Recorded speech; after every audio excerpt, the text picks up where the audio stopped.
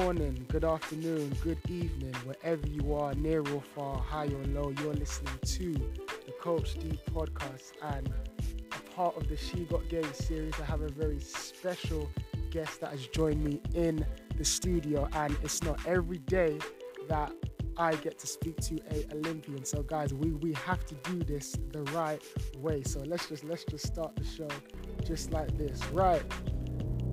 We have at 6'4", being an Olympian in 2012 with the national GB team, Gold Coast 2018 Commonwealth Games winner, winning a silver. And it don't stop there. She's got 101 caps for her country, ranked number 3 all-time in the GB program in blocks, and 5th in all-star field goals. We have in the studio, stepping on the court, Azalea Stewart. That was amazing, man. I wish I could burst out onto the court. That is game time material. I love that. Thank you so much. No, of course. I just want to say I was telling her off the air, but thank you so much for your time for doing this on the podcast. I appreciate it so much. Now, a brief intro into yourself, and this is kind of taken myself way back. This was, I believe, the first time I saw the GB women's team play. Myself and Coach Hugh, shout out to Coach Hugh, we got tickets to see, it was like a warm-up game. I believe it was GB playing against Greece. I want to say it was at the University of Surrey. Right. I think, but it was super cool to see, girls playing at the highest level. And funny enough, actually bumped into one of the former teammates for GB called Ross. She ended up coaching the 2017 London Regional girls team. So that's where I bumped into her and got her take on it. Now, I didn't even know that you started coming out of Haringey Angels and you actually got scouted from Dan Bowmaker playing a netball match. If I'm right, that's right. That is right. And how before Dan took you from netball to basketball, how long was you playing netball for? Was that your first game or? Yeah, well, I was in year 7, year 8, and when you get into secondary school, you just try out everything. So I was playing football, I was playing, all the sports, track, and netball was really we were doing really, really well as that team. So we had played his local, his local team, his school team, Greg City. So when we went there to play netball, that's when he saw me and was kind of scouting me. Look, come down, try out and see what it's all about. And I just fell in love with it. I was awful at first, and I've said this, but I was so I'm 6'4", and pretty much by 16 I was 6'4". So it was just about learning, growing into my body, understanding, the skill and learning what you need to be a good basketball player, which they taught me, Dan Bowmaker and Phil. Right. So that's where it kind of started. It was just, I love netball. It was, if people don't know it, it's a 7-man sport, and it's all, you need every person on the court to win. So I think that taught me great teamwork and kind of got me ready for basketball. Was there a bit of, was there a bit of resistance at first making that transition from netball to basketball, or because you kind of played every different sport, it was a case of, okay, let me just see what basketball is about? Yeah, I think it was just, let me just play everything, because my school, you play all the local schools, and I did everything, Sometimes they would just be like, hey, Azalea, do you have your PE kit? And I'm like, yeah. They're like, okay, come and run 1,500. I'm like, what? But that was just awful. I have so many stories, but that's just who we were very new school, Alexandra Park. And that was it. I just was trying to, I never thought about it when I was that age that I could be a professional or have the career that I did. But I just tried out everything. It was such a social thing, all my good friends to this day are people who I played with on that team and netball and basketball team. Okay, so you came from quite not just sporting background, but in terms of your school that you was at Alexandra, because they was interested in so many different sports. That's what kind of was the early images of what got you into sports. Yeah, I mean, my dad cycled. He still cycles. My mum played netball when she was younger, so that's Right. how I kind of knew about netball. And then it was just a new school, so, and that's it. At that age, you just are into it, and because all my friends were, there was definitely, other females or people that weren't really into PE, but I loved it. So I just tried everything until I found my niche. So, having found or go through so many different sports, was there a moment where things kind of clicked that okay, it kind of makes sense for me to go from playing different sports to okay, I actually want to focus on basketball? Was it a moment or a Yeah, feeling? I think those two moments. One, I used to actually do kung fu as well. I used Oh, to, wow. and my mum just couldn't afford both to send me to both, so I had to pick one or the other.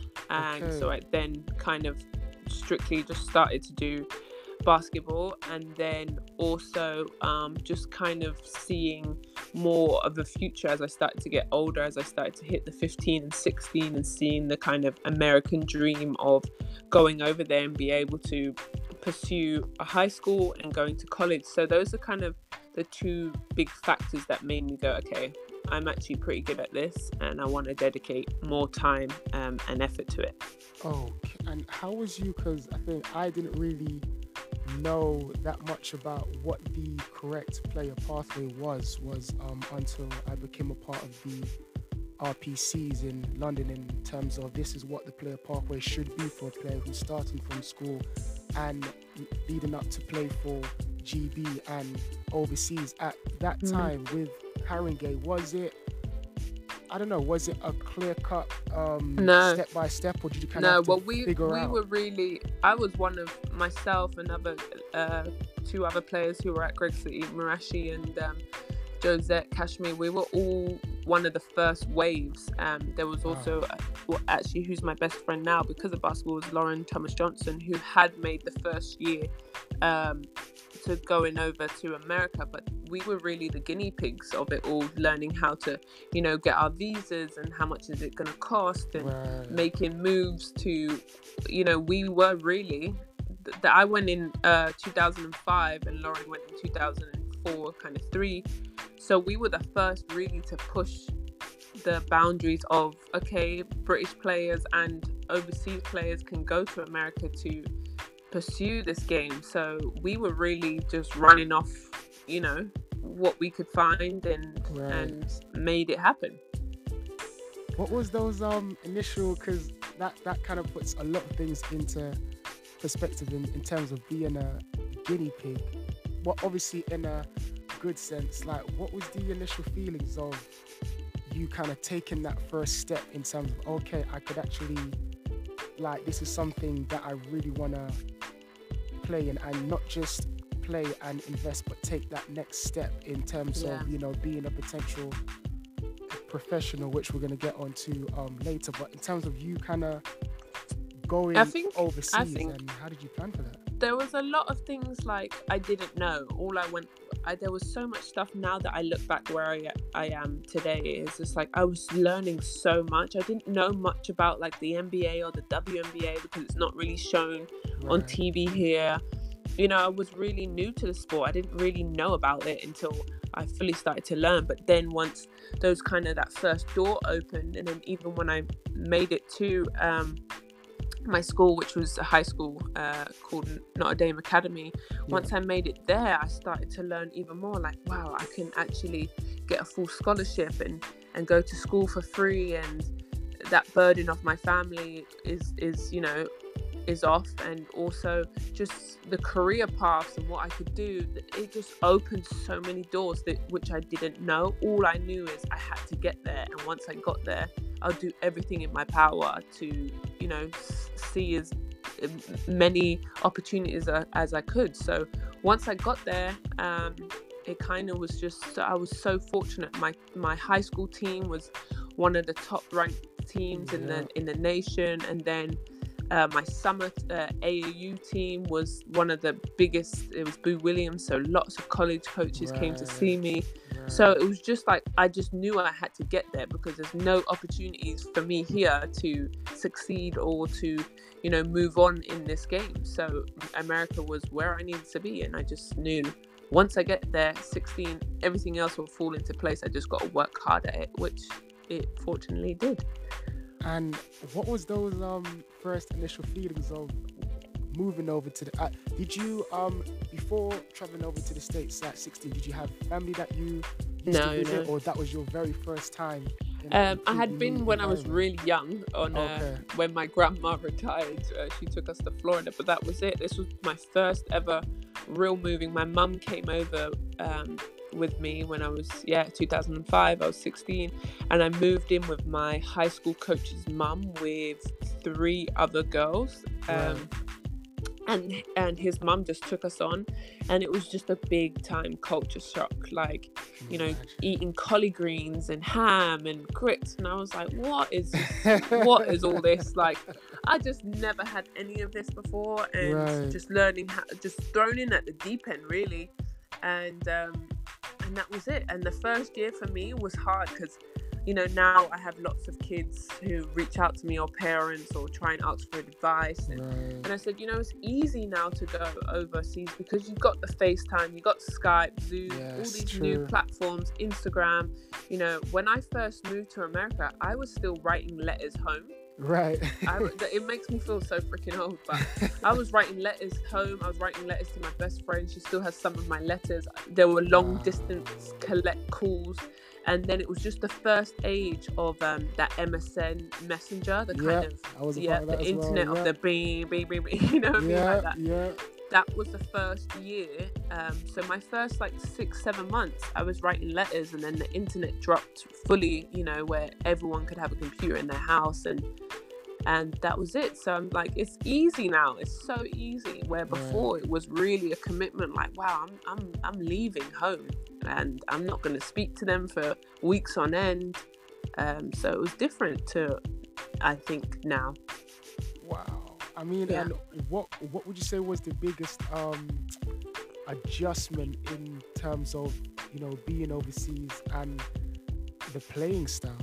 Yeah, it's definitely different. And the game has evolved throughout my career, and even now it's like, you know, I was a post player. I was you know, stay down on the block, and as I grew up into my career, I was able to, you know, perfect my craft and become a little bit more skillful with the ball and shooting and bring out my range. But when I first moved, it was like, okay, you're a post player, you need to be run to the block, go right there, and post up, you know. So but also it was strength for me. I wasn't strong. I was very long and lean, which I still am now, but no muscle on me, no strength. And so my high school program was, you know, we lifted weights, we ate, we trained twice a day. It was very college-like. He got us ready for college, but even when I went to college, I still weren't ready. That was probably the biggest change. And also it was full-time this time, where when I was in Haringey Angels, I think we trained 3 times a week, sometimes 2, and play on the weekends, you know. So this was pretty much a 6-day, sometimes 7 days a week regimen that I was not ready for. And I think you've covered it in terms of, because I was just going to ask, like, what did you notice at that age that the girls had over in the States compared to what the girls didn't have back home? And you kind of just touched about it just being but I think also the difference is the Americans have a great killer instinct, and you see this now with, you know, USA being so on top in the basketball, female and male. They just have this, you know, dog eat dog. I'm gonna get to the top and we're gonna win. And I didn't know how to get that out of me. I didn't know I had it in me. And so Americans have this true like culture of winning and being on top, and so I've really learnt that of I was very fortunate. Don't get me wrong. I was in very successful teams, great coaches around me, and my journey was to do with my coaches, but also just learning the American lifestyle and how much you can actually get from basketball. So that kind of what really fueled me. Being over there, did you develop a little bit of a twang, or it didn't catch do you think I sound American now? Or not at all. No, it's funny because when I was younger, I can pick up accents well. My husband's from Manchester, so some of my words sometimes I say, and my best friends are from. But when I was younger, I felt like my friends would come like, "Oh my God, you sound so American." I'm like, "Oh my God, me?" No. But it was more for me. It was to one, immerse myself into the culture, but two, I just was getting so frustrated when somebody would go, "Oh, what's trousers?" or "What's the boot?" And I'm like, "Oh, my pants, the trunks." And so I was finding it easier just to speak the American slang or their words, so they wouldn't then stop me 20 million times and say, "Trousers? Huh, what's that?" You know, it's just it became easier just to speak like them, just to have a smoother transition in life. Right. And this is another thing that I kind of find myself going back and forth with, just in terms of whether a player, is it something that a player is born with, or something that a player kind of has to learn? Because you said like over there they've got the killer instinct. I'm curious, I mean, you being in that environment, I don't know, was you able to tell even to now whether someone is born with that, or that's a habit that can be learned? That is a good question, because I feel like, you know, that you hear the sayings, a born natural leader. That is me. You know, I'm born a natural leader, and that's what I was pretty much my whole career on, even as I became a professional. You wasn't going to get 20 points out of me, but I would get us on the same road, you know, on the same wavelength of, okay, what do we need to be successful? And that was, I started that ship kind of. But for me, can it be learned? I think so, because of me then going to America and understanding how they think, how the game is, how much money is really riding on it, you know, meaning in, you know, when I went to Florida, the school's such a big powerhouse, and there's a lot of, you know what I mean? That's what I'm talking about in the money aspects. But I do think it can be taught, but I do think it just depends on each person, because if somebody's got a grudge or somebody's grown up hard, there's a lot of things that are fueling you anyway and motivating you anyway. So I do think it can be taught, but I do think there's a lot of, you know, you're born with great talents, with skills, and then there's some people that just have to spend a lot more time in the gym. Or for myself, I wasn't, you know, school was very difficult for me, so I needed to spend way more time in the classroom and study halls and tutoring, because that wasn't easy for me. So I spent more time there, because I knew if I didn't have the grades, I couldn't play. So that didn't come easy for me, but I knew I had the tools, and also with the schools, they were giving you free classes, free tutoring. You just had to take advantage of them. So I think it's all there to be learned. It just has to be the person who's, you know, on the other end. Right. Now, moving on to you being a Florida Gator, and when I'm doing my research and seeing just the difference, I mean, I kind of had a rough idea of what the difference is in terms of playing university basketball in England versus the States, but to get the full package of chartered flights and the campus and the arena, like, what was that experience like for you? And it must have been what's the word, something to live up to, playing in that type of environment. Exactly. And like I was saying, I didn't know when I first was going through the recruiting process, I wanted to be the big fish in the small, you know, in the small school. I wanted to be that person. But then through my, through my, you know, finding a school process, my coach actually, she was at Charlotte, and then she got the Florida job. So that's kind of how that came out. But once I got there, I was telling my uncle actually the other day, I was like, yeah, we have a private jet. We charter flights that the team gets on. But I would do our media day for Florida. I was the captain, so I would go the beginning of each season we would go to different cities and do SEC media day. Wow. And we would get on a private jet with a Gator sign on the side. It is big time money. You know what I mean? Like, so here I am, a girl from London and from Wood Green, and I'm getting on private jets. I said, wow, Jeez. all right, jeez, you know what I mean? So that's how they really, I think America has, and I wish England would take a leaf out their book. I think they do such a great job there's a full scale, big time money, and you can run an economy. They do. The NFL, the NBA. Easily. You know what I mean? Big time companies invest into these sports, and even college teams.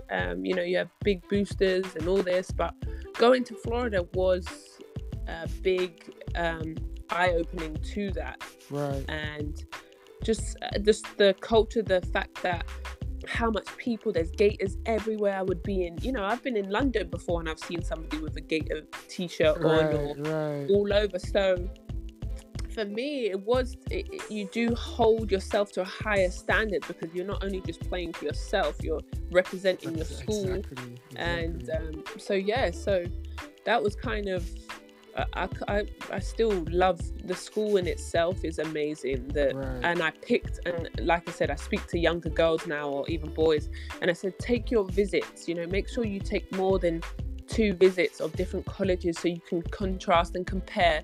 And not only, you're playing basketball, but that's where you have to go to school every day. That's where you have to live. That's where you have to eat. So make sure it's the right environment for you, because you see so many people leave after a few months like, oh, it wasn't for me. It's like you didn't truly have a look at the school outside of the basketball program, I loved my school. I found it quite interesting, and if you could just mention I think it was the basketball gods telling you exactly which college to pick, because you kind of saw something in the distance, which I found quite amazing. That was like God giving you that assist to hit that 3 for it was fun, because I took 4 visits. I lived in Virginia for high school, so I visited Virginia and Virginia Tech, and then I went to Florida and Miami. And when I was at my Miami visit, we sat down in this like kind of park area, and there was this little lake, and the head coach is the same head coach is there, and she's sitting there and she's talking to me, offering me, come, 4 years, blah blah blah, putting the spill on. And as she's talking, a real alligator pops out in the distance, and swims across, and it pops out through her other ear. So this is obviously in a distance, so it's looking like it's real life. And then so my dad lives in Jamaica for half the year, and he had flown up to Florida to meet me for these visits. And so we had the conversation. I was like, yo, Dad, did you see that? Like, there was that gator there. And he was like, well, wow, that's really, it's a sign, isn't it? Right. So we took our visit to Florida, and that was it. I said, pretty much came home, and I was happy to sign on the dotted line. I signed early. I wanted it out of the way so I could just really concentrate on my senior year and have that stress done. But that's how I picked. I knew it was the school for me, because I was getting signed. And just in terms of, because as a college athlete, you're getting so much thrown at you. Have you seen, is there 2 sides to that coin, in terms of some people understand that it's not just about basketball and they're not there to show what they can do, but they're representing a college, and they're role models to the younger kids that are looking up at them? Was there some players who maybe got distracted or wasn't able to deal with that type of expectation? Because you're on private jets, everything is paid for. Was there the good and bad? I think there was. I think the men's and women's game is different, because the men's game, they can be out and into the league sooner. They don't have to finish their education, where women don't have that opportunity. We have to finish all 4 years. So I think it's different for the women and men's game, but we know we're there for all 4 years and going to enjoy our career. Okay. But I think I had lots of incidents that, you know, some things I had tweeted something or I had done something, and you know, you don't realize the backlash, because in the moment you're thinking selfishly and me, and this is cool, and I'm doing this, and you know, look at me. And then you realize, wow, actually no, you know, there is a young girl or a young boy who sees that tweet or sees me acting a fool in public, or these are just random examples. Obviously, I've done none of them. Of course. But let's keep it real. You know, there's this, you know, you are a teenager. You are in your 20s. You're 21. You're out and about, and you have to conduct and hold yourself at a higher standard, because that scholarship can be taken away, or you know, somebody can see you act in a certain way. So I feel like you do have to hold yourself at a higher level, because you are an athlete, and not even just the public, but your peers in school, and how they look at you. And you know, some teachers, well, you need to have that on time, because you're an athlete doesn't mean you're going to get an extra day, or you know, there's teachers that didn't care, you know. So I don't care that you're an athlete. Have your paper, have your whatever. And then you got other teachers that are like, yeah, sure, I know you're on the tournament this week, I'll give you a little bit of leeway. But I just felt like it's just like when I play for Great Britain, I'm holding the colours for the rest of the country. Exactly. You know, there's not that many people who can fight or play for or show their flags or the same way as the Gators. So you do have to hold yourself at a different standard. Right.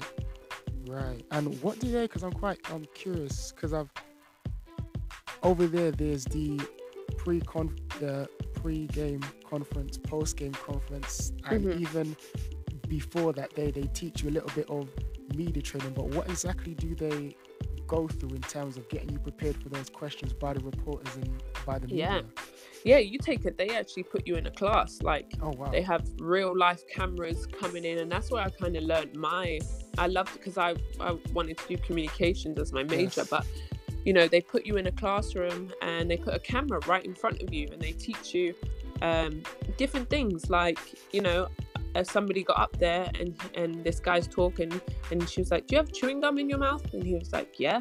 And she was like, nope, take that out. Who thinks to take out your chewing gum? But that changes the way you talk or the way you look, or you know, and to be confident, and how to even deflect questions, because there are some, you know, angry times, or there are rivals, or somebody who doesn't have your best intentions. So they even taught us how to, you know, a bad question comes about, you know, what do you think of this, and you say, well, you know, today I'm really looking forward to this game, and we're really, boom, they've taught us how to deflect and swerve around a question that we don't really particularly want to answer, or if you don't feel comfortable or safe, or so they taught us that. And I don't know if they taught us that from early, because they know how prestigious our school is. They know that previous athletes have got in trouble, or so they do put stuff in the works to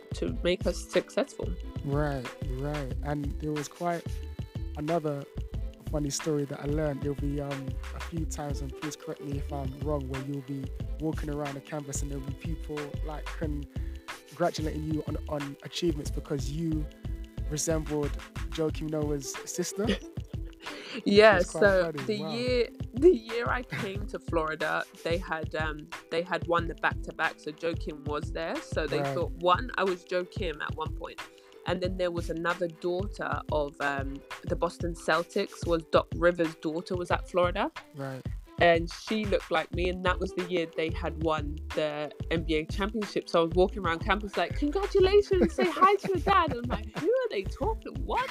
My dad's, what are they saying? And then I finally met this lady, and I was like, oh, wow, we do look very, very similar.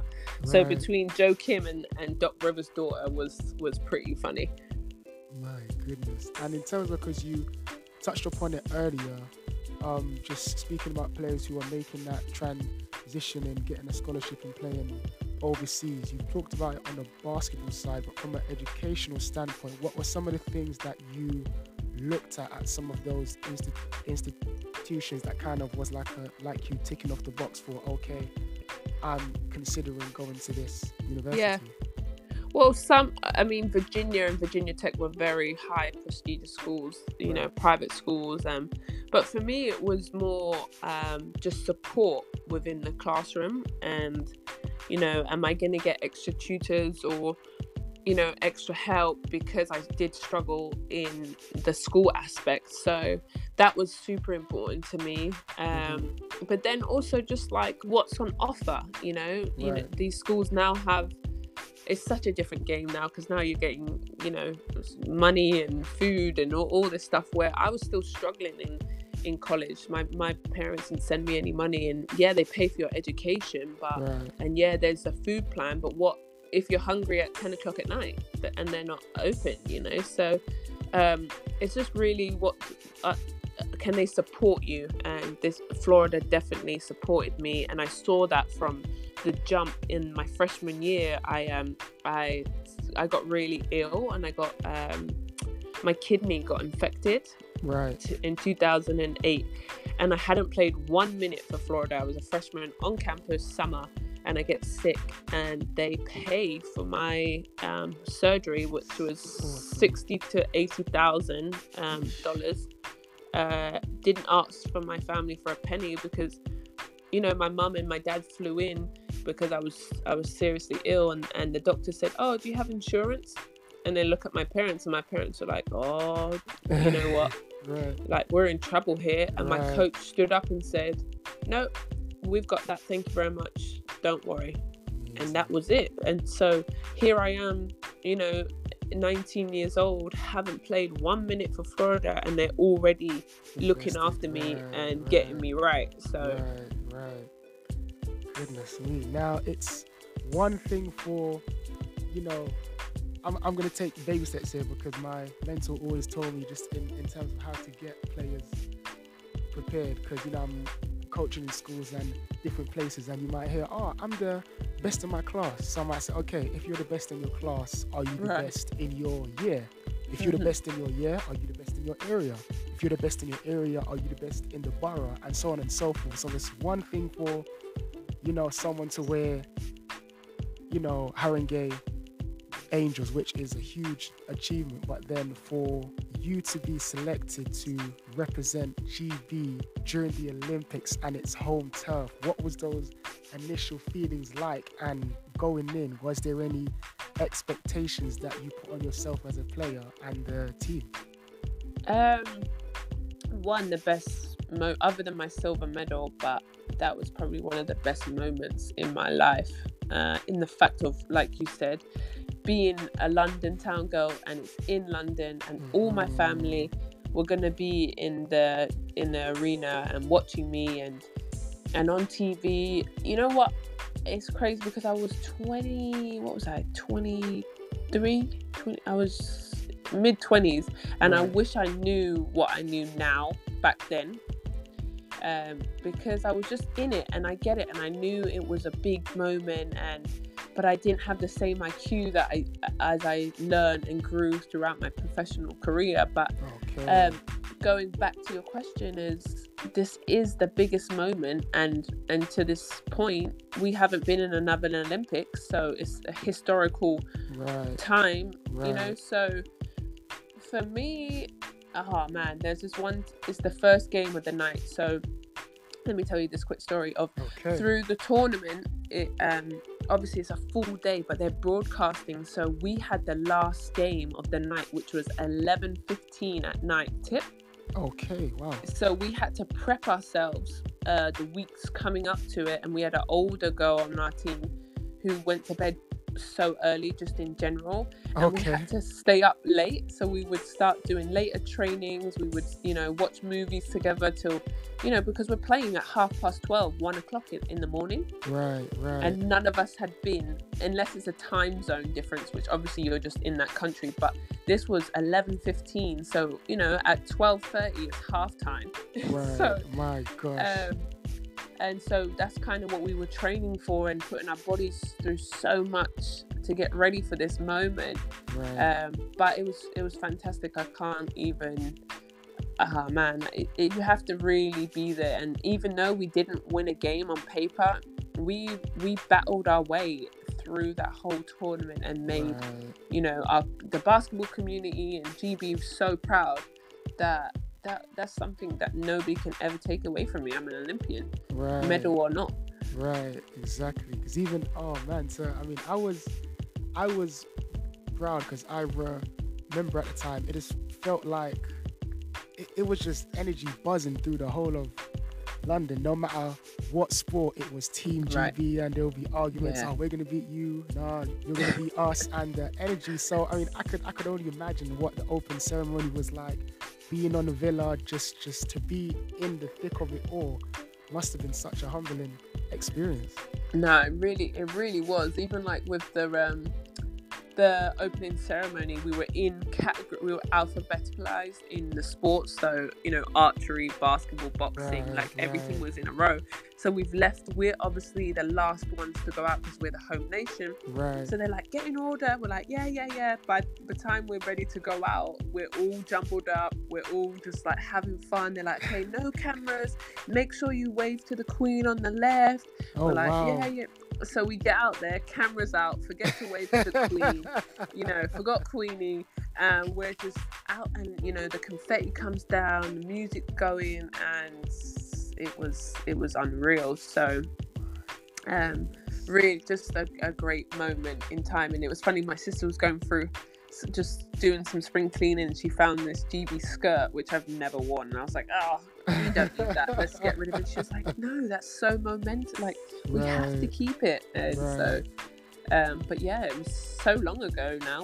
We would have been on to our third Olympics second to after it. So yeah, it's crazy, man. It's crazy. But like I said, if I knew what I knew now back then, I think I would have been a whole different player of really dominating and understanding.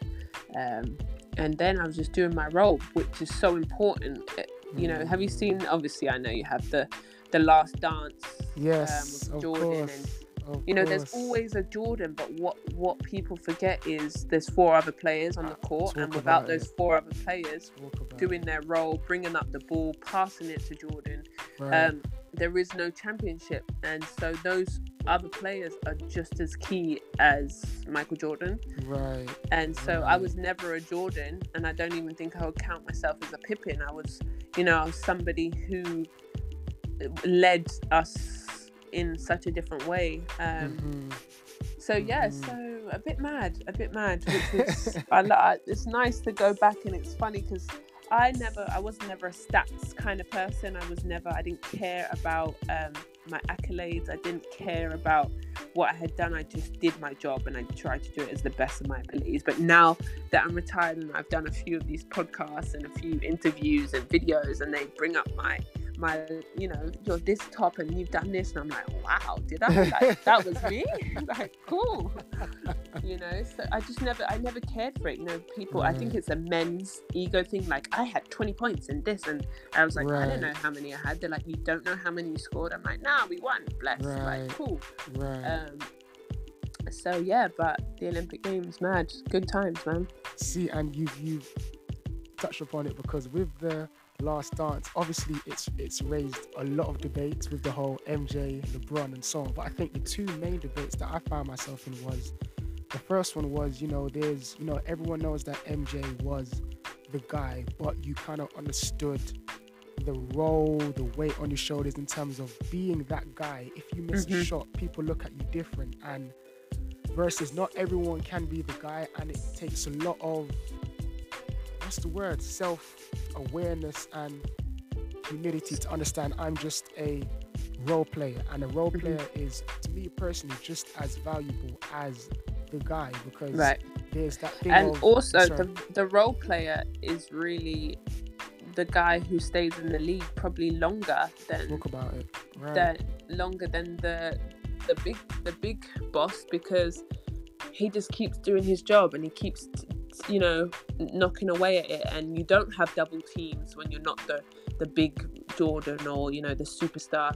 You don't have all the pressure on, you know, making this shot, you know, it's coming to you. Yeah, these people do succeed and excel in these moments, but you do need role players. And I think people get so distracted of, I want to be this person, I'm doing this, and I didn't get the ball, and you lose sight of it's actually a team game. And you know, and that's where I made a lot of my money, of being, you know, I'm going to block shots. You know, I'm going to be there on help defense for you. I'm going to talk you through the screens. That's what I excelled in. You know, I can shoot threes, but I never shot threes in my career, because if I'm shooting threes, who's rebounding? You know, so I made sure my screens were legit. My screens were so strong that my shooter's coming off this play that we've set up, and she's going to hit it, and she hits the three, and I honestly would run down the court like I hit the three, just because I set that, you know, that badass screen, and we've ran the play, we've executed it, and we've scored, and I'm like, yes, boom. Like, that was me. I did that. And until you're very selfless and you understand, like, without me we're not successful, then it's a whole different ball game. Was that a role that you kind of you learned just through playing at the different levels, or did a coach or coaches help really nurture and define that role? I think it kind of, you know, I got the bell in my head, like, bing, in my junior year, I think, of college. And what happened was, I was in a bad mood. I think I studied, honestly, like 10 hours for this test. Wow. And I failed it, and I got a D. And I came in pissed. I was like, nah, that's, you know, BS, I'm mad. And the practice went awful. You know, coach, bim, get on the line, bim, no, do it again, bim. And it was just awful, this terrible practice. Then the next day kind of happened again. And the next day I thought, oh, you know what? I'm going to lock in today. I'm going to work hard. I'm going to, you know, be at the front, talk, Practice went smooth. Wow. And I was like, wow, okay. So then the next day I tried it, same thing, nice, boom, coach is happy, we're rolling. And then the next day I just, like, kind of like a little science project. I said, let me just see if I don't talk, or if I don't rebound and I'm not setting us up, how the practice goes. It went down. I don't know if I'm allowed to swear on this, I don't like to. It went to shit. It went to shit. You know, it was awful. And I thought, wow, this is the power of me. And I figured that out, and I said, you know, for these 2-3 hours, whatever the practice is, however my, you know, my love life or my family or whatever's going on, I just check that at the door for these few hours, lock into this practice, or this you know, practice equals the games, but it was more the practices, then come out and deal with whatever I had. And once I figured out that motion, my career and my mindset completely changed. That I knew I had that power to really sway how a practice went. You know what I mean? So that kind of was my sophomore, junior year of college. And then once I went pro, I really started to see that and the effects of what myself could do to a team. And being on the Villa, because me personally, if I was in your shoes, obviously I'm going to be professional, but if I'm on the Villa and I'm seeing all these great athletes, I'm going to want to question and, you know, how they get into the mindset, and just be acting like a complete nerd. So for yourself, when you was on the Villa, was you very professional and wasn't really distracted on seeing certain athletes and locked in, or was you able to converse? You talking about the village when we were in the Olympic Games? Yes. Yeah. A little bit. I remember it was the first boost of Instagram, and my teammate, she would go to the dinner hall and she would see, you know, Kobe and Hussein and all these, Safa and all and she would come back and she'd go, oh, look at these pictures. And I was like, great. And, you know, I think I've won with LeBron in the opening ceremony, but they were in United States, so they came out just before us. Okay. But I knew so many Americans, because actually Florida that year sent so many from my school to the Olympics. So, but I don't really remember. For me, I never, I don't idolize them, like, because they tie up their shoes the same way I do. They put in They've put in so much I hear sweat that and strong. tears. If Right. anything, I understand more, Mm-hmm. understand them, like, right, like we're on the same battle and the same kind of wave of life. And so Right. I just kind of, I never really got crazy about it. I just kind of thought, yeah, you hail them up, you give them respect, like, yeah, good job. I did actually, this is funny, I saw Tony Parker, because the village is 24 hours food, all you can eat food, anything you can think of, Caribbean, McDonald's, English, God. Indian, they put all the cuisines in there, right, because you're feeding the world. Right. So I don't think we weren't allowed, but obviously we're in the Olympic Games, we're not trying to eat McDonald's until the last night. When Right. we finished, we had a McDonald's, but in the middle of the tournament, I see Tony Parker in the queue for McDonald's, and I'm like, what? He's having McDonald's, but he got an ice cream, and I thought, what? Okay. If Tony Parker can have an ice cream, I can have an ice cream. Exactly, as you should have. As you should have. Why not? But no, I didn't. I just kind of stayed. We're there just as professional as, you know, everyone else. We're there for a job, and it's very business minded until the very end. Or Right. you know, some sports, for instance, like, okay, so basketball's a tournament game, so Yes. you play, then you take a day off, so you're playing 5 games over 10 days. Where if you're a boxer, or you know, some certain events, if you Yes. lose, Right. so I had a boxer friend, he lost on the first night, that's his Olympic Games over. So then he can party, he can have fun, he can get distracted, and you Okay. can get sucked into that. So you have to Right. be careful of, you know, we do have a job, we are playing 5 games in 10 days, where some sports, they're one and done. Once you've lost your fight or whatever the game is, you're in there having That's it, a great yeah. time. Right, right. And you spoke about this, which I thought was very important in terms of, you know, before, you know, a sport, I think at the time, because basketball is still a growing sport, and the government and the sporting funding just kind of looks at it as, because we haven't won any medals, we shouldn't get any funding. But you made a important statement saying that, you know, the importance of learning to win. I think that often gets overlooked. Like, people don't want to see the scrimmages, they just want to see you win the championships. But the scrimmages and writing things up on the chalkboard is so important. So if you could just touch on like how you learned how to win as a player. What I think also is people only see the winning, right? If Yes. you're not in the game, you only see the win or the loss.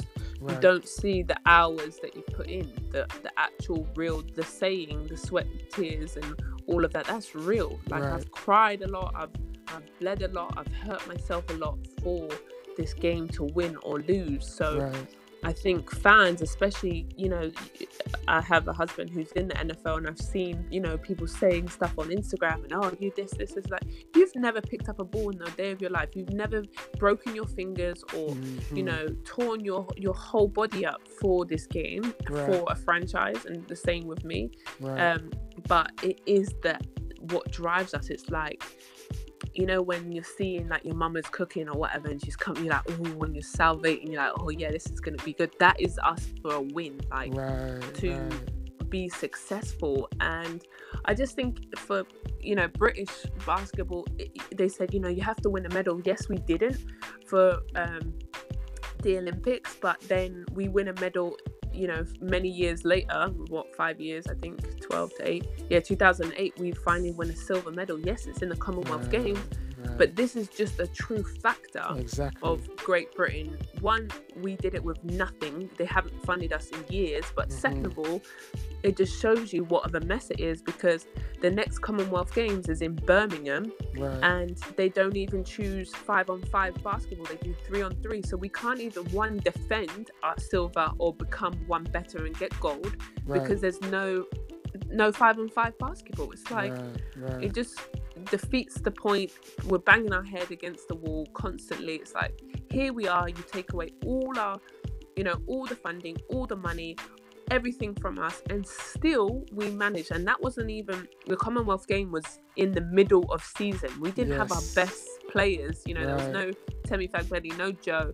There was Right. lots of people who are a big part of our GB squad was not there. And Right. still we managed to come out with a fantastic silver medal, and then the following Commonwealth Games, you don't have the basketball as one of the competitions. It's just bizarre to me that even when you take it away, we still show you, look, we're worth it. We're you know, I have so many young girls who, you know, reach out to me, especially in America, but, you know, asking me questions and how can I get into it? But it's not evolved. It's the same way how I had to leave in 2005 to better myself to go to America. We're still we're in the same spot, and if anything, even worse. Beautiful. It's so true, because there's that Llewellyn Deng quote in terms of him saying how, you know, if you have a player who's super talented, get him out of the UK and get him to the States. And it's not that he's condoning him taking away from his family or friends, but if you want to give him the best opportunity, not just in terms of basketball, but in terms of education, that's the way to go. So that is the way to go. And not only, you know, being an athlete, but then being a woman as well. Like the same struggles you see, you know, the football players having in this country with the Arsenal, the big time, they're still struggling too. So not only at the elite levels of what is this country's biggest sport, football, but then you see the women struggling the same exact way. So it's just so disappointing that even how many years, you know, I played 10 plus years for my country, and like I said, broken and sweat and tears, and managed to have such a successful career for GB, get us to certain places that people doubted us. And even, you know, well, you have to get there before we give you the money. Okay, we get there, you give us the money, and you take it away, and it's like we're still getting there because we didn't medal. So I just think it's a losing battle, not only within sports, but being, you know, the women's sports, and I think it's just so difficult, because why, you know, okay, some little girl or whatever looks up to me. How do I be as Amy Stewart, you know? And there's no system in place. Is basketball even pushed anymore in schools? Is even playtime that important to the government? It's all now, you know, less playtime, and it's so important, not only just for the winning aspects, for health aspects. Now we see so much mental health or whatever, but even now being retired, when I don't work out, my day goes bad, or I'm feeling very, you know, overwhelmed, or and just in daily life we realize how much exercise, and probably through this pandemic, people who would have never run, who would never bought a bike before. I've seen it. Do you know what I mean? I'm back in London right now. I'm in Broadwater Farm, and I'm seeing every culture, every woman, man, child on a bike running. I go there 7:30 to work out in the morning. Yeah, I know, I'm Kino, but you know, everyone's out there. And who would have thought? It's because how much it does for your mind. So not only as an adult, think as kids. So you're taking away playtime, or you're taking away opportunities to play other sports. It's just a bit obscene to me. It's a bit hard to watch, especially how many years I did and fought. And you know, some of my professional life, I was trying to push for the politics side of it, and there's this big interview of me crying on the BBC and blah blah blah, embarrassing. But it's not, because it was at the point of, wow, here I am, I've worked so hard to keep pushing for the women's sport of basketball, and nothing is being done. Like, that's why I got so upset. You're taking away these opportunities. It was just a bit of a slap in the face, and now that I'm out of the sport, it's still having its same struggles, even after winning a medal, getting to the Euros, becoming fourth in the Europeans. The list goes on. You know, we've been badding up the place for a very, very long time. So yeah.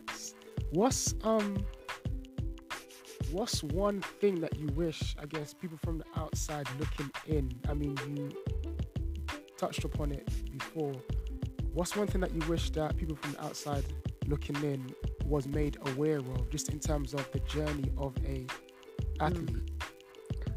I think the sacrifice, you know, I think, you know, there's a lot of things I've missed in my life. Births, weddings, christenings, whatever your, you know, birthday, the list goes on, of family time, and the things that you sacrifice for this sport that, you know, a fan looks at and and they don't realize that we do dedicate and put in so much just time, but also of ourselves, you know, that you Right. just let go of that.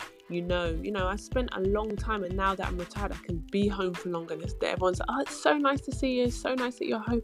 There was so many years that here I was. Yes, it's for my own choice, but you are playing for a team. You are playing for a country. And then you Right. do have people who have their negative things, or they don't follow it, or they've got something smart to say. It's like, unless you've been in our shoes, I think you need to think a bit, have a bit more Right. compassion and Right. understanding of, you know, there's many a times that, you know, and we are human too, you know, deaths happen, you know, Right. new birth, there's a lot of emotional things that we deal with that we have to put to the side to play the game, to make it, to win for the fan, or to win Right. for the country. And so I think for me it's more just have a bit more compassion and understanding of the same way you struggle and go to work. It doesn't really, you know what I mean? So Right. Completely. I think that, Completely. and also just supporting, you know, just being supportive of especially women's sports, and promoting it and pushing for it. So yeah, I think that's so important, to keep not only the sport alive, but to keep pushing for what is actually good. Exactly. Because I would say the key word that stood out to me that you said was sacrifice. Because for people who don't know, that Commonwealth silver did not come easy, because that happened mid-season, and it was quite interesting that you was speaking about in the podcast that you had to travel back and forth to Yeah. be a part of that team as well. So that Yeah, was so a I serious wasn't sacrifice. going to play that because we were in the Euro Cup and we were Right. going really fast. So I never committed to it. But once we lost our game, I was like, wow, I think I should do it. Like, and I was in Latvia, so I flew to London, straight to London, to Australia. Big boy, what was that, like 15? It was a long flight.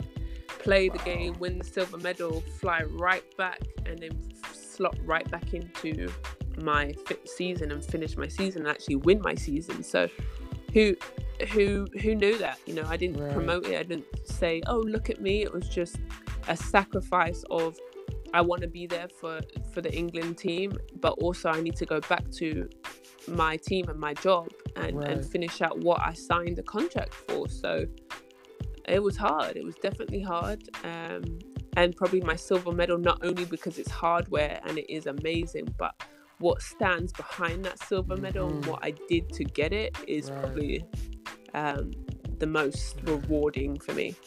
And you mentioned you was the most happiest at that time, because you was I think that was the very last time you was playing for GB, if I'm correct. Yeah, that was kind of the cherry on top. I knew I was Yes. coming to the end. Right. And a quick reminder, if somebody is coming to the end of their career, I always say kind of, I'm no Kobe, but you know how he had the kind of like Kobe farewell, in the Right. fact of, I said that at the beginning of that season, this will be my last. And so I enjoyed every up and down and every moment. So Right. to win the silver medal, and then win the Latvian league, and then I played 100 and 101 caps for Great Britain. It's like I couldn't. Honestly, you can't write this. Like how Right. amazing that my career was finishing with 2 medals and a massive landmark in GB's caps, and then we win, and I put them onto the Euros. They go to the Euros, and you know they begged me like, "Are you sure you don't want to play?" And I said, "No, I've got you to wear." And look, they didn't leave me. They get to the fourth. They win fourth place. They sadly lose to the third medal. The bronze medal. But that was it for me. It was like, wow, I said farewell. I said goodbye to it. And if you don't say goodbye to it as an athlete, you have now the next wave of issues of, you know, people, you get to uni and you get out and you're in that 20s weird stage, and you're like, oh God, what am I going to do with my life? And you get a bit depressed, or you get a bit like, I'm going to take a year out and I'm going to do this. Well, as athletes, we don't have that until we retire. So that's like what, in our mid 30s? Wow. So you have this moment of like, well, what am I going to do? And some people aren't as fortunate enough to meet, like me, to say goodbye to it in the fact of they get injured, or they just don't get a contract, or they get pushed out. And so if it's in your control that, okay, this will be my last year, I really recommend you do that to yourself, to really enjoy those moments of, even when it's hard and you're in the gym and you're like, bruh, this practice needs to be finished, I'm tired, my legs can't go no more, I'm over this shit. Like, just saying, for me, I'm ready. I had so many of those practices, and I was like, you know what, wow, like I'm loving this. And fortunately, I had one of my favorite coaches within GB and with my Latvian team, who really put me in places to be successful, made it so easy for me to really say goodbye to the game. Awesome. So you've answered my question without me even having to ask it, which is beautiful, because I was going to say, like, is that a common discussion amongst players and between player and coach in terms of not just what's going on in season, but life after basketball? I don't think in the pros it is. I think in college, because a lot of, there's a small percentage that do then go on to the NBA or pros. So I think in college they do a good job of, actually, you're not going to play pro, so what are you going to do? You need this education. So I think they do a great job in that aspect. But in the pro life, no, there's nothing to prepare you for the after. Are you saving your money? Are you sorting out certain finances of stocks or bonds, or what are you doing? Or you know what I mean? Or are you just blowing your money? Or there's no life lessons other than learning it yourself. So for me, I think you learn that throughout the years, and I managed to have a great successful career. But what about the people, okay, you go pro and you only play 1 or 2 years, now what? So I don't think it's spoken about at all. And like I made the example of, regular people get that in their early 20s of like, okay, I don't have a job, I got out of uni. Well, here we are, all we know is basketball, or whatever the sport it is. And it's a grind to find a new niche, which I'm really fortunate enough, because I've found now I commentate basketball, so I'm still in something I love. I love the game, and I get to talk about it. I get to see the best of the best and just pretty much have a chat, and it's amazing. But not everyone can have those opportunities, so but it's not spoken about at all. And because one thing that, well, many things that amaze me about you, but this one in particular is, would you say, because you've bounced around so many different countries and playing for great clubs, specifically signing with Adelaide Lightning in 2013, coming from a past where you've kind of had to adjust to a new culture and playing style, was that transition a little bit more easier because you kind of had experience in the past, or was it kind of just a new experience, new play style? So it's funny, because I was literally talking about this the other day, obviously with this big, Black Lives Matter and this whole movement of, I understood, like, I'm a light-skinned mixed race black woman, right? But I can fit into every culture because my skin is light enough that I lived in Hungary, and I would have people come up to me and speak Hungarian to me, and I'm like, no, sorry, Nem, I'm not Hungarian, or I'm in Australia. There's a big, that they don't really rate the Aborigines and the black people, and there's a big push. I understood that, and I had to understand that if my skin was different, would that transition or would that movement be easy for me? But for me, I could fit into any culture. I could fit into, I was an Australian, I was a Hungarian, I was a Spanish. I made sure I tried to. Hungarian is one of the hardest languages to learn. It's up there with, the Chinese and all those kind of things. But I tried to learn the simple, the thank yous, the yes, the no's, simple sayings. You need to learn all the swear words as well, because that's always fun. But I really tried to immerse myself in each culture and learn, just take some time out and understand, and and the respect of I'm living here for 8 to 9 months, and trying to just be the best whatever culture I'm in. So I was speaking to somebody about that I am very fortunate. I don't know if it would be different for somebody else who was black or who was white. And I have been to countries where my black teammates or myself, that there's monkey noises, or what I mean, there's still definitely places where it's difficult to play. So I'm not I don't take that for granted at all, and I have to understand and sympathize with both sides. So that definitely helped. But like I said, I tried to, and I made an effort to learn my cultures where I was living. And I don't think a lot of people do that when you live overseas. That's true. So yeah. Wow. And in terms of how you was introduced to basketball was quite unique. If you was to change anything, just in terms of how girls and just players in general are introduced into basketball, especially here in London, what things would you like to see changed?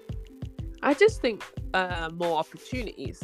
I think, especially for the women's game, in all women's sport.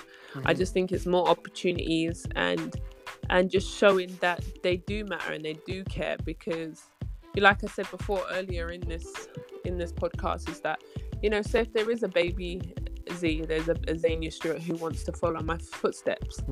How can she? When there's not a lot of motivation or excitement or money put into it. So it really is from the top that. But I think I've touched on a lot of it, of just the health aspect, the mental health, the fun, also the friendships that you make and the experience. I've traveled from Australia to China to Hungary to everywhere around the world. What? Because I put a ball in the net. Like, I've been paid big time money because of the sport. So that's what I do. Try not to deter, especially young people. It's like, you can learn so much. You can have so many life lessons in this sport and get paid for it and get an education. So that's what I do say. But I think that Luol Deng quote is right, that you do need to. Unfortunately, there aren't a lot of opportunities here to make money or to be on a bigger stage. So you kind of do have to go to America or in Europe.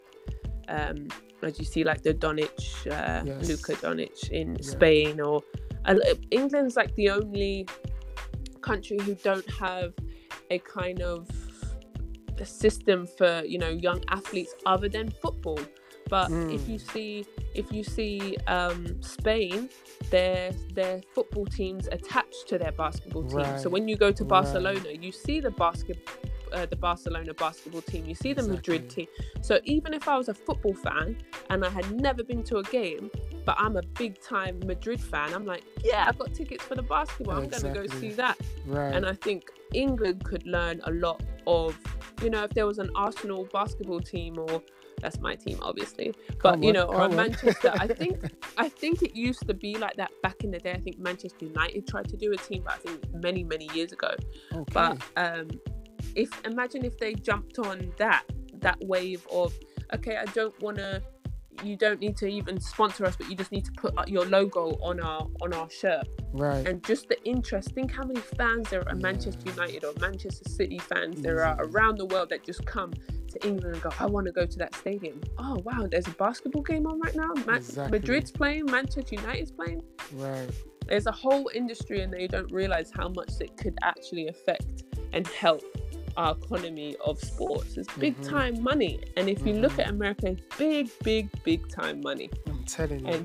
And so for me, it's, don't get discouraged from our country. There's many opportunities elsewhere, and you come back and you play for your country to keep pushing for this cause of pay us, get money involved, and back on the map. You've been under so many different great coaches. Now, what would you say, from what you've seen, what makes a great coach, would you say? what qualities have you seen that be like, okay, I can actually be myself. They're gonna allow me to play my role. This is a question that you would like, wouldn't you? How could I be better being a coach? For me, I was very lucky. The last two coaches, and my first two coaches actually, were very, very good to me. Fundamentals are, you don't need to score. I learned this quick, right? So I'm a post player, and I'm getting lob passes, and I'm getting, crazy passes to the post that are near the out of bounds play. I do not need to score my basket. All I need to do is catch it. When I'm catching it deep, that means I've brought the defense to me. Where is usually my catch is right next to the basket. So just catching the ball. So I was taught very fundamentals early from my first two coaches. And then my last two coaches were my Latvian coach just put me in very successful positions that so for instance, okay, here we go, I'm jump balling, I jump ball, and my point guard back screens my player who's just jump ball with me.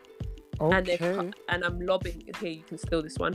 And so I passed it to my 3-man. My 1-man is back screening my player, and I'm on the run to the rim. I've now scored my first 2 points with 2 or 3 seconds off the clock, and I'm in the game already. Bang, I've scored. Right, look at that. And I'm already. That's a nice one right there. Okay. Write it down. It's a great play because you've got 3 players involved: a back screen, a lob pass, and me scoring, and it's just easy. And that's what my Latvian coach got me into. He would put 2 back screen plays in for me that I've got 4 to 6 points before I've even actually had to work and do a post play, a post move to get my 8th or my 10th point. He made things so simple. That, and then my Great Britain coach, Chema, who's still the coach now, he was actually a psychologist, and now that I was a commentator, he was in Serbia with me, and I said, I really appreciate the fact that in the wrong hands, a psychologist, especially a man, could be used to the wrong power. And I always love playing for men coaches over than women, because I feel like it's so easy to play for a man coach, because honestly, as a woman, you just want to could be taken wrong, but you want to make a man happy, or let me think, how can I say this? You just want to be, you want to make him happy in the fact of you want to play minutes, and you want to be successful. So you're doing everything. It's just like your dad, you don't want to disappoint your dad. You're a daddy's girl. So you do all these things, and then you get either shitted on, or they tell you, but you're terrible. Because I have played for coaches that absolutely kill your confidence. And there is a fine balance of, no, that is wrong, this is not what we're doing, but you don't realize how influenced you are, and that women are just trying to please and make you happy, where the men's game is so egoistic, is very no, my points and me, and I don't care, and where the women's game is so different. It is so fundamental. It is so you tell me where to go and I'm gonna go there.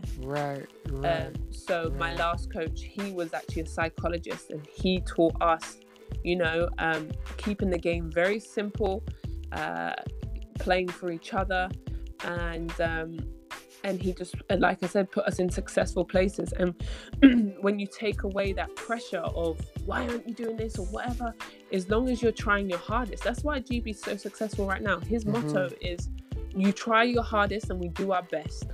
That's it. That is it. Do your best, and you are being successful for your team. If you're not doing your best, then you're not any good for us. How simple is that? I would draw a double team, and I would pass it to the open player, and he would get mad at me. He goes, "No, Z, that's your shot." I'm like, "No, it's not my shot." But he would make you so comfortable and so confident that that is my shot, and you know what I mean, in the right context. And so he just made you feel so empowered, people, and you don't realize that actually empowering people, you get the best out of them. And when there are times, there are times that you do need to get on the line and stop messing about, and the whistle gets blown, and there's a fine balance. But your overall message is do your best and shoot the shot that's in your repertoire. If I don't shoot my 15-footer and I pass it off, that's messing up our offense, because now nobody knows what to do because you haven't shot it, and now we're at 5-4-3 and it's a turnover. Right. So I'm really fortunate. My first 2 coaches teaching me fundamentals, and then my last 2 coaches putting me in great, successful places, and also they're understanding the mindset of just being relaxed and keeping things simple. Right. This is so true, because if I take a time out with a women's team versus a men's team, it's 2 completely different outcomes, because I've been there in the past where I might draw up a play.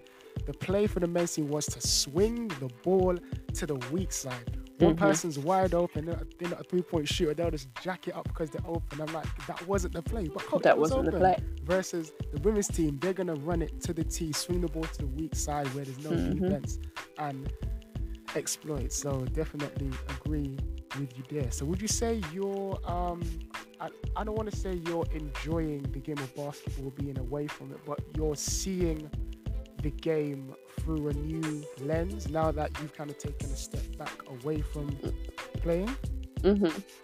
Yeah, I mean, I definitely don't miss it. I did a 2-week commentary. I did the Afro Basket in Senegal, and I thought, oh man, I'm definitely going to want to play. I'm going to miss it. And you know, I used to love when that first, you know, when you walk into the gym for practice and you take the ball out of the bag and you bounce it. I live for that moment. I used to love that sound. I used to love when the ball hits nothing but net and you hear that is my gosh. Gospel, I'm telling you. Love it, right?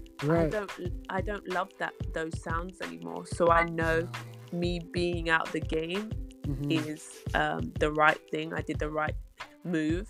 And now that I commentate, I still get excited watching the game and, you know, looking at it through a different lens, like you're saying. And I don't miss it. I don't miss it at all. So I'm really happy about that. But it's cool now being on the other side of the fence of, you know, even seeing referees, how much pressure they're put under and scrutinized. I didn't know, you know, as a player, you're like, oh, you're an idiot, you didn't call that, but they're actually under, you know, I didn't know after the game, they don't even shower, they go straight to this office room and watch a few plays where they messed up or they've done well. Like, we don't, as players, even get scrutinized like that. You know, imagine watching film, boom, you finish the game, put the tape on, look at this, look what we've done. Okay, the next day you might do that.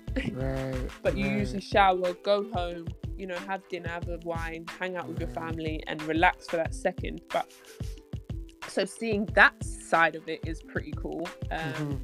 But I'm so happy that I am still in the game, because I truly do love basketball and what it did for me and has done for me, and is still doing for me, commentating. So, but now I don't miss it. You won't see a comeback or out of retirement from me at all. So don't get your hopes up.